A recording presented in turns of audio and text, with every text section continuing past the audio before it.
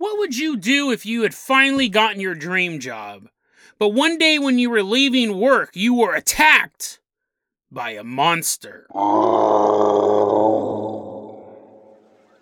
And then, I'm sorry if that noise is too scary for you, and then we find out what would happen if the police are investigating a murder, but the suspects are out of this world. Today on Dead Rabbit Radio.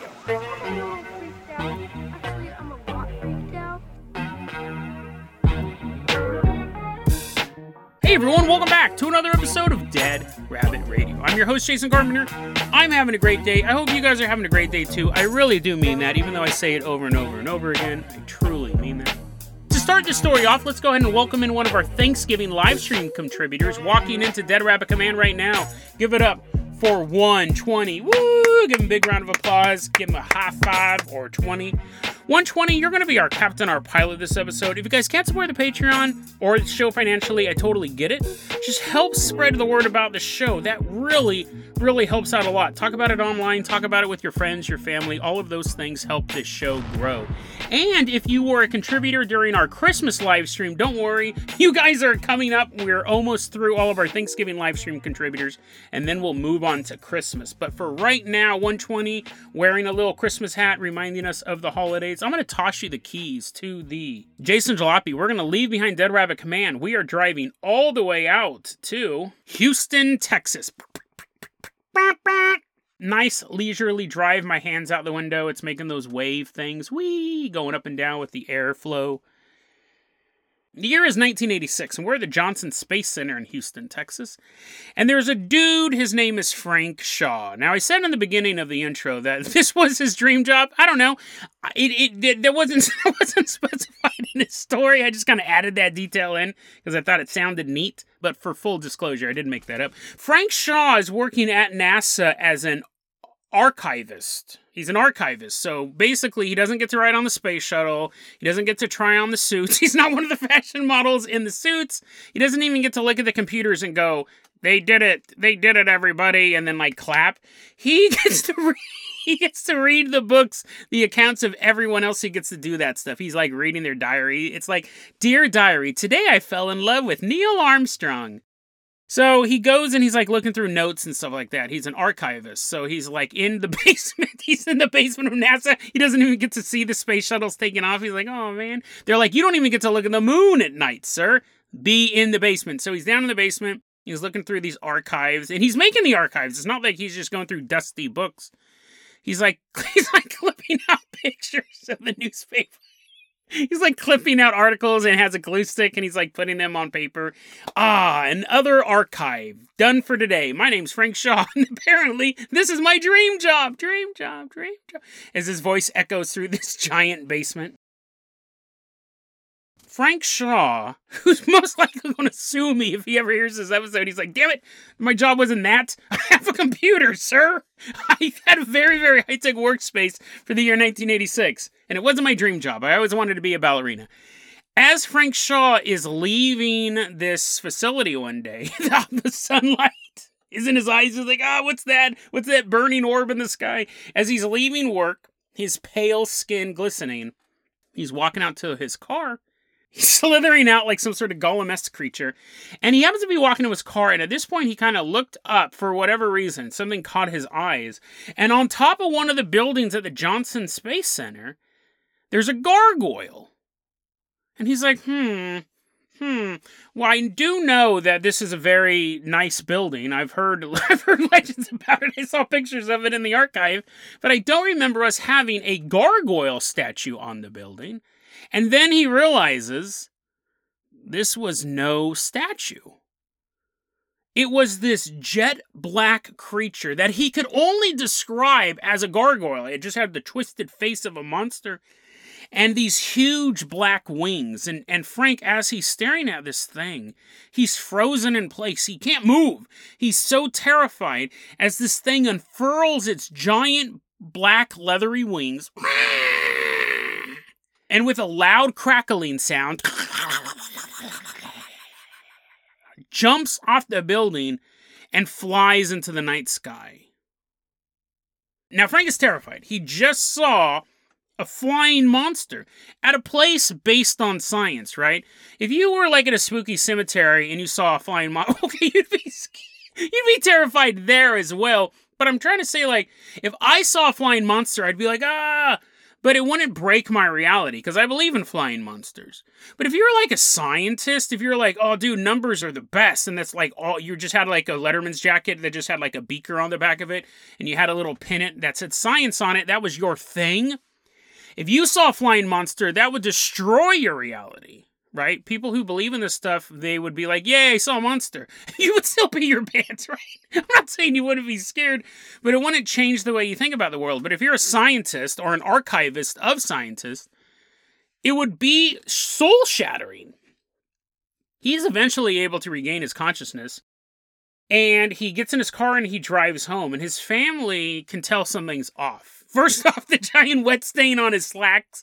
They're like, Frank, are you okay? And he's just like, yeah, I'm fine. Just, he's looking up. He's looking up at the house. He's looking at the roof of the house as he's walking in. Yeah, I'm fine. Let's just go inside. And he's like walking around, checking all the shadows in the house. They're like, are you okay, dude? And he goes, listen, I was getting off work and I looked up and there was a monster on the edge of the building.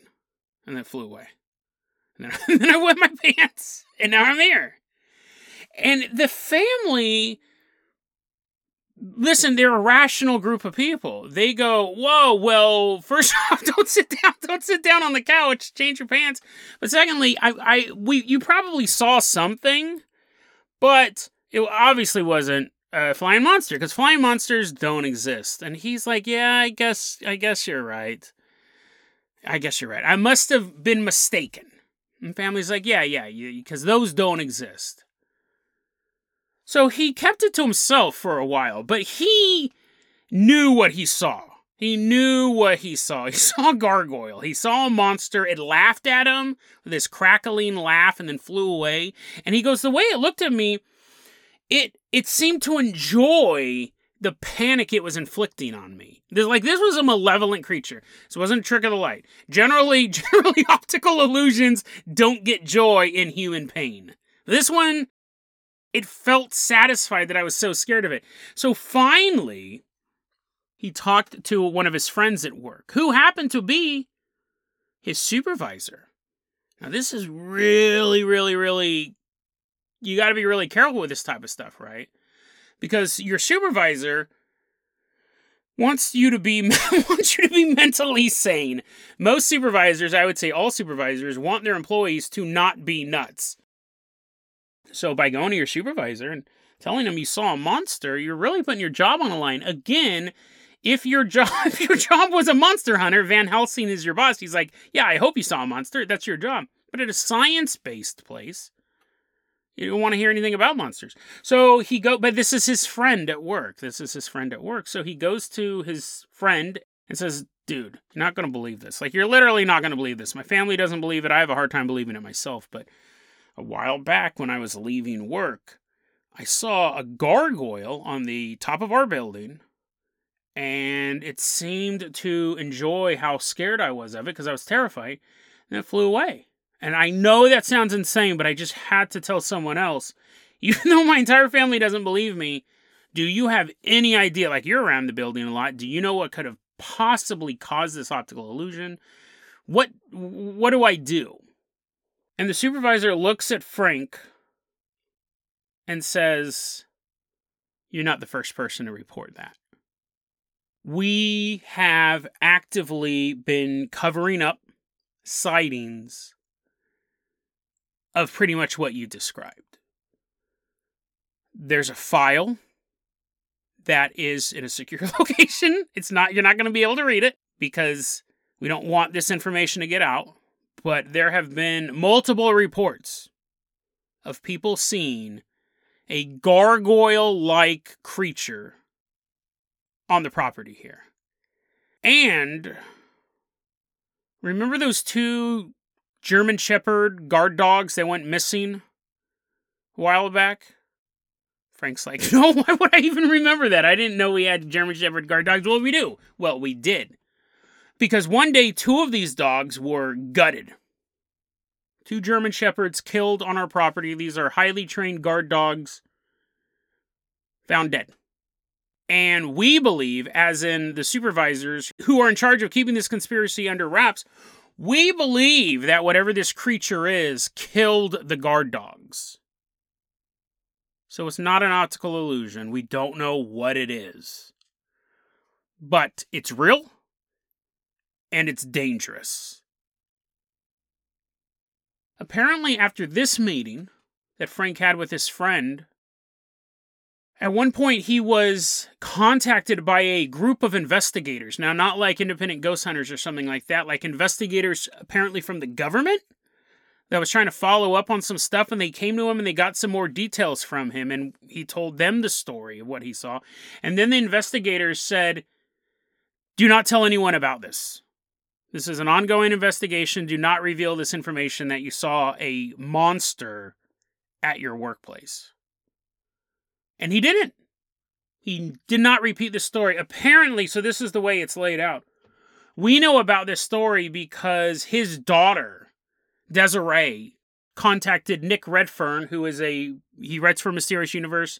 He's a well-known author and researcher of the paranormal, and then he did a write-up on this. I got all of my information from an article written on Anom Alien, which is a great paranormal website. I go to it every single day. But yeah, so that's the story. I don't know if Frank Shaw is still alive. I think it's kind of implied that he has passed on if his daughter is telling the story. Because if a guy's like, oh no, the government said never tell this story, and then your daughter in the next day starts calling up Nick Redfern or calling up Mysterious Universe or whatever, the dad's going to be mad. He's like, that's 10 spankings for you, a young lady. She's like 38 at this time. I think the story's implied that he's passed on at this point. If you were 40 years old in 1986, you'd only be in your 60s right now. That's not too old, and who knows how old he is. But anyways, the point is that that's where the story ends. He didn't tell the story directly. We're hearing that story from his daughter, Desiree. It's an interesting story. Originally, I had it packaged in with my Shadow Men in the Nuclear Facility episode we did last week, but I ran out of time, and I really wanted to spend a chunk of time talking about this because what we have here is the whole thing. You have the world of science being brushed up against by the world of the paranormal. And why? Really? We talked about shadow people possibly walking around nuclear facilities, or maybe it was even camouflage soldiers, spies, things like that. But in this one, I don't know of any camouflage technology that allows some spy from another country to flap their wings and cackle as they go up into the night sky. Here's my takeaway from this. If I was an evil monster from beyond, sure, it'd be fun terrorizing kids out walking across Crybaby Bridge late at night, or hanging out in an abandoned graveyard just hoping someone walks by so you could spook them. But if you were really a malevolent creature, who would you want to terrify the most? Would you want to terrify ghost hunters and kids who believe in all of this stuff? Or would you rather scare people who don't believe in you? People who you knew based their entire life on logic and facts and had gotten rid of the supernatural beliefs and the superstitions and everything like that. That's who I would scare. And while this creature, this didn't seem to be like breaking in. It wasn't going through files or trying to fly away with the space shuttle or anything like that.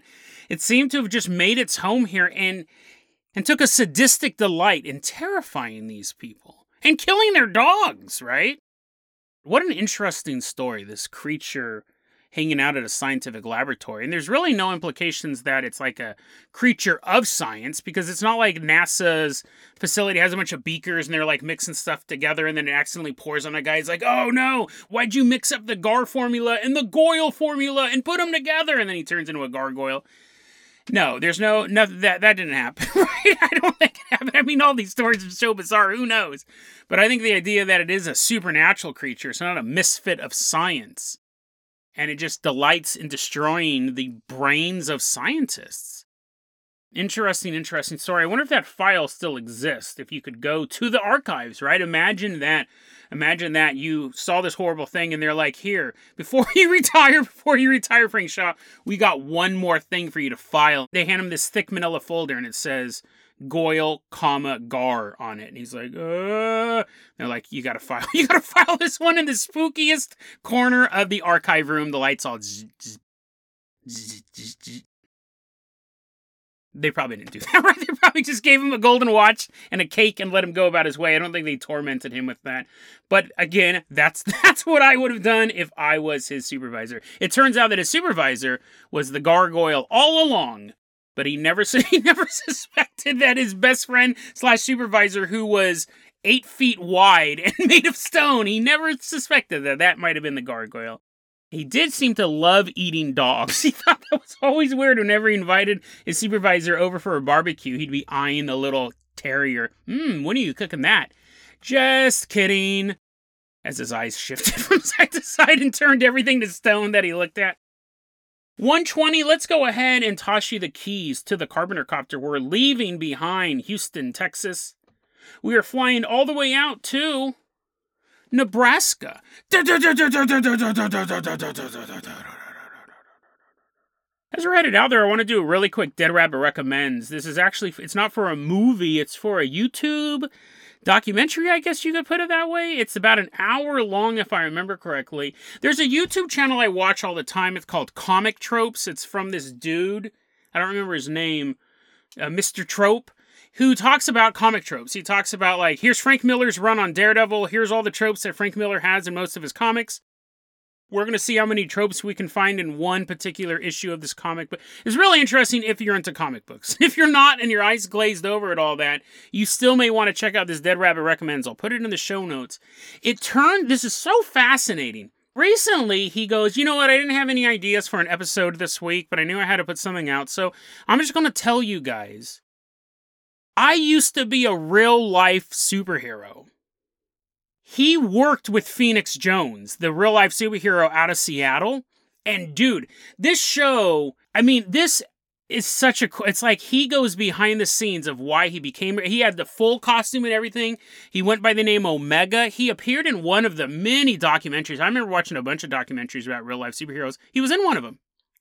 And he goes, man, they really gave the camera angles that made me look like really out of shape. He goes, they really went out of their way to kind of make us look bad. But he's talking about like all these other real life superheroes that he goes, they were kind of psychotic. He talks a lot about Phoenix Jones.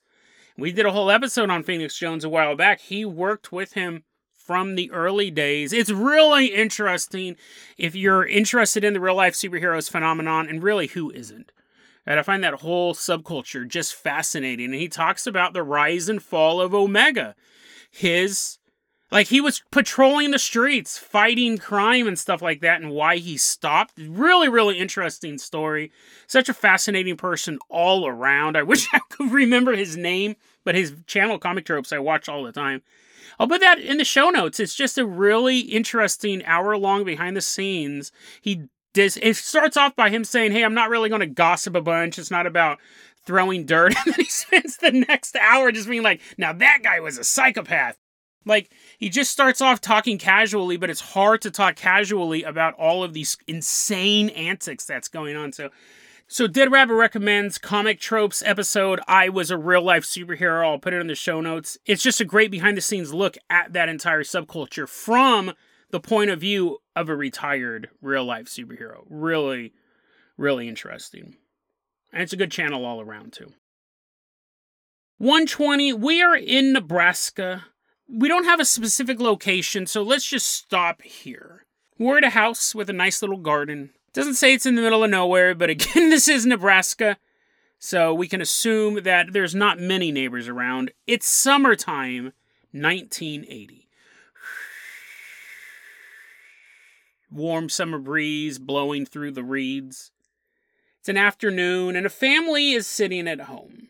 You have a mom and a dad and a couple kids. It doesn't say how many kids, right? But you got a mom and a dad and probably a couple little baby people running around. They're just sitting at home and they're enjoying the year 1980. Perpetual fear of a nuclear holocaust. Gas prices through the roof. You know, not much different than we have today.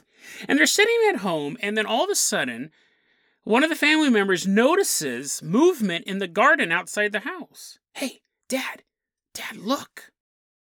The dad looks out the window and he sees several children walking around the garden. But no, not children. childlike figures walking around the garden. There's something about them that the family knew that these weren't just a bunch of local neighborhood kids stomping on their petunias.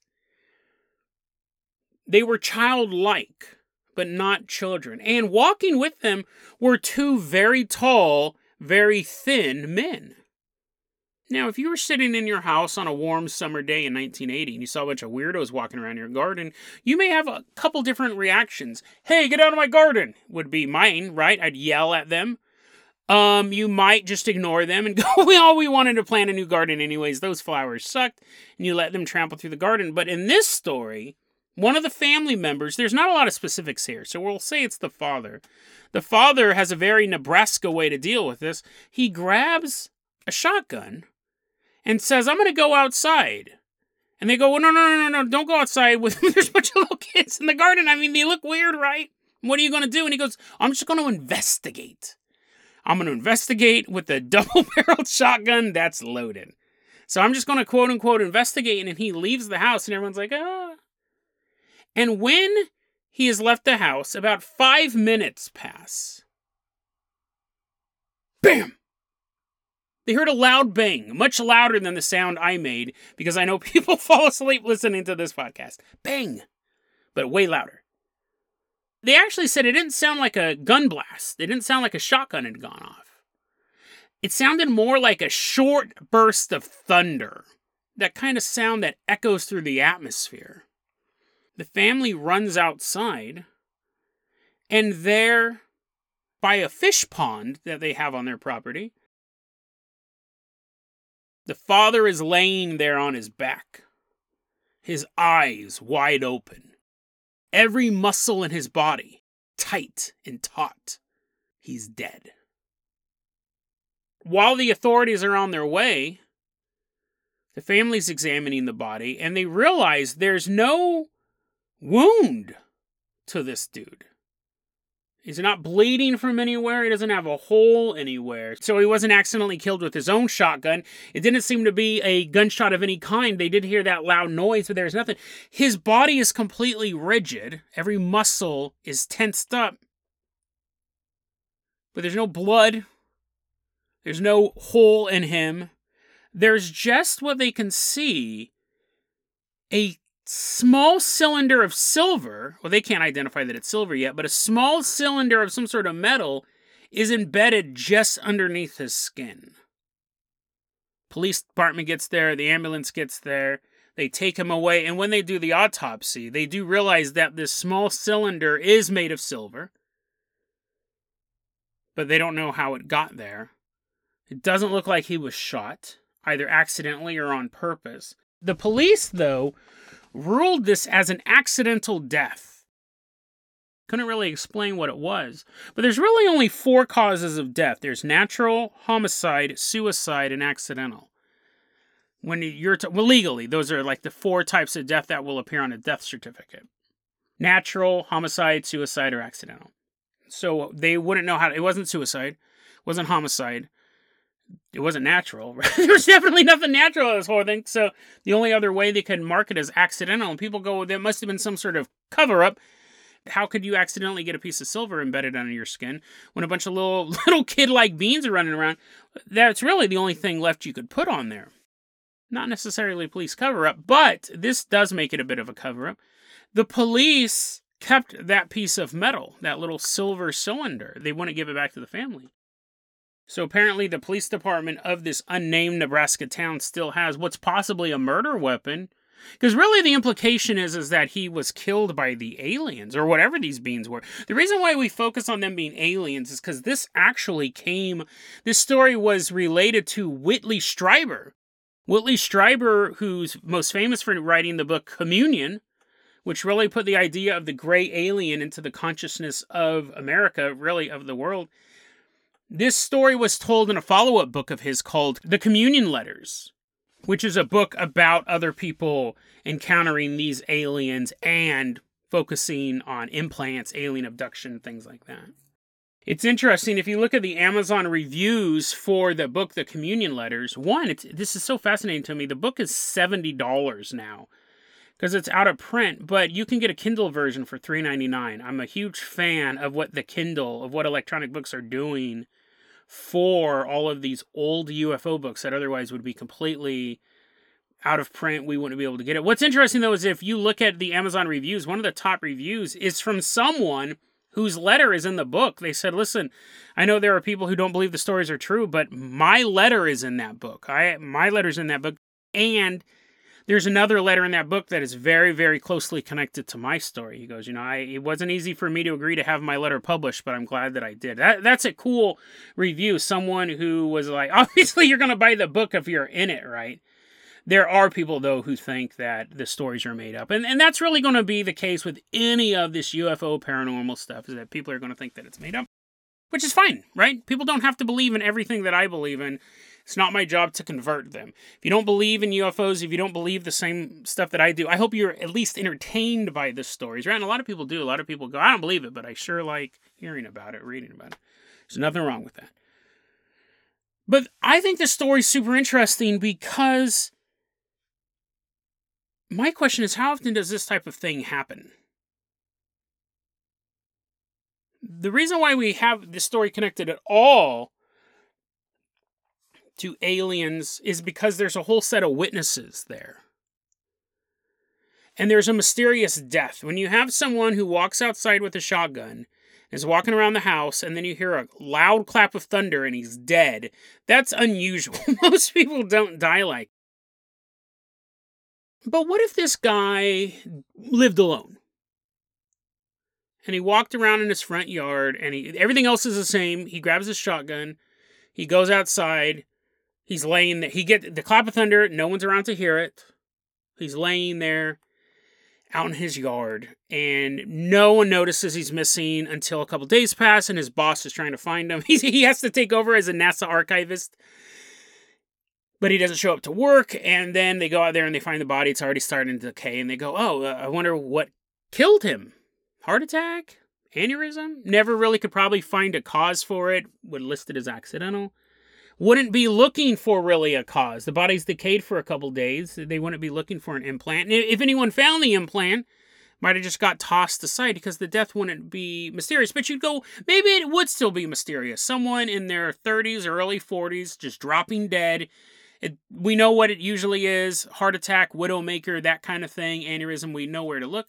What if this guy was 83 and he wakes up late at night and he's walking through his house, and when he gets to the kitchen, he turns and he sees two gray aliens rifling through his silverware. They need more money. They're going to pawn him off to buy a new spaceship. And he drops dead in the middle of the night.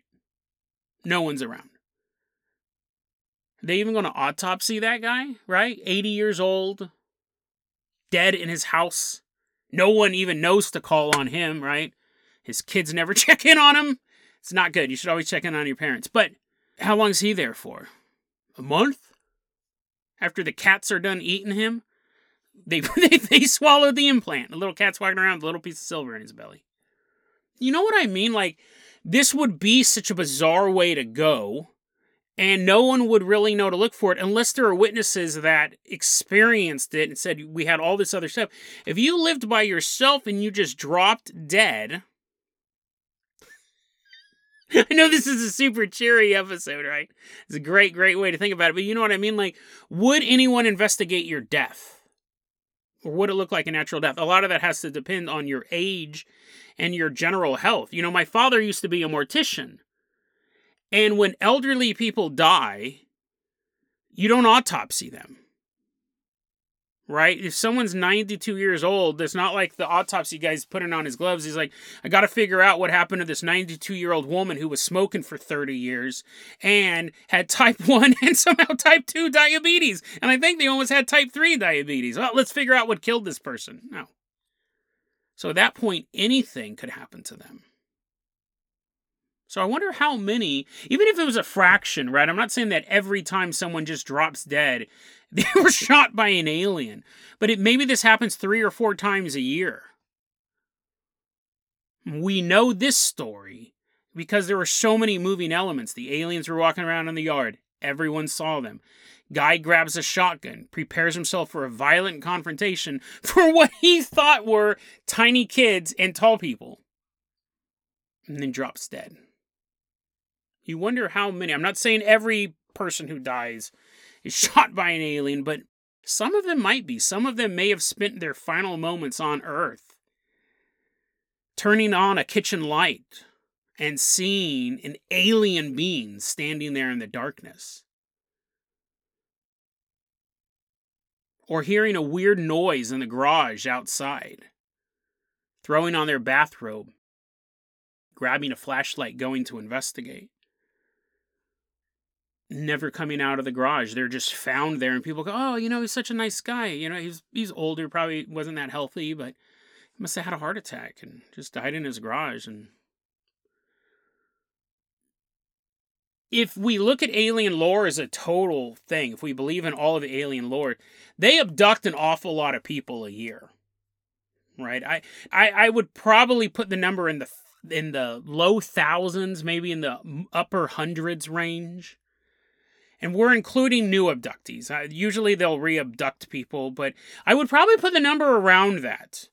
I'd probably put the number in the maybe 2,900, something around there, and that's just a guess. The number could be wildly higher. I'm just talking about, that's not people being re-abducted. Those are new abductions.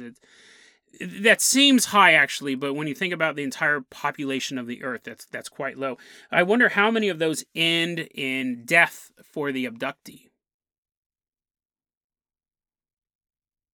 We don't know, right? We don't have the setup to investigate these things, and we don't have the will to investigate these things either. Most people just don't believe they exist. Most people don't believe these things are happening at all. So when someone does drop dead because they surprised an alien or confronted an alien or just happened to wander past one while it's on its mission and it turns and looks at you and ends your life, just looks like an accident or a natural death. It's creepy to think that this is our planet, but we're not the masters of it. Like, that's really what all these stories come down to. That's what makes them scary. This is our planet. We're in charge. We're the top dog on this planet, but then something can just come down in their vehicle and kill us, mutilate our cattle, kidnap our children, and there's nothing we can do about it. And the people out there who are supposed to protect us, the government, the police, the army, they're either oblivious to it, or they've heard about it and don't believe it, or they're in on it. The scariest thing that all of these stories share, whether it's a vampire, whether it's an alien, whether it's a monster on your building at work, is that we are not kings of our planet. We're just here. Like everything else is here.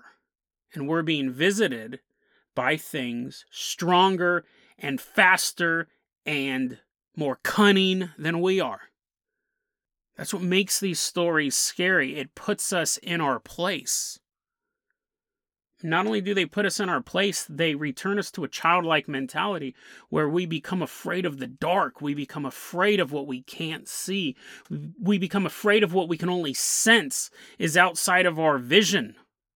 These ghosts and these ghouls and these aliens standing at the foot of our bed, or hiding underneath our car, or squeezed into the gap behind your bedroom dresser.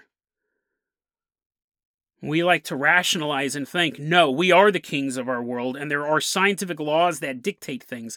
And this story is not true, and the gargoyle story never happened, and our reality is dictated by laws that have been explained through science. But is that true? Or is that just like a man gripping a life preserver in the middle of the ocean, trying to rationale that he is safe, he is okay, and he will be rescued soon, as a swarm of sharks is already headed his way? DeadRabbitRadio@gmail.com is going to be our email address. You can also hit us up at Facebook.com/DeadRabbitRadio. TikTok is @DeadRabbitRadio. Dead Rabbit Radio is the daily paranormal, conspiracy, and true crime podcast. You don't have to listen to it every day, but I'm glad you listened to it today. Have a great one, guys.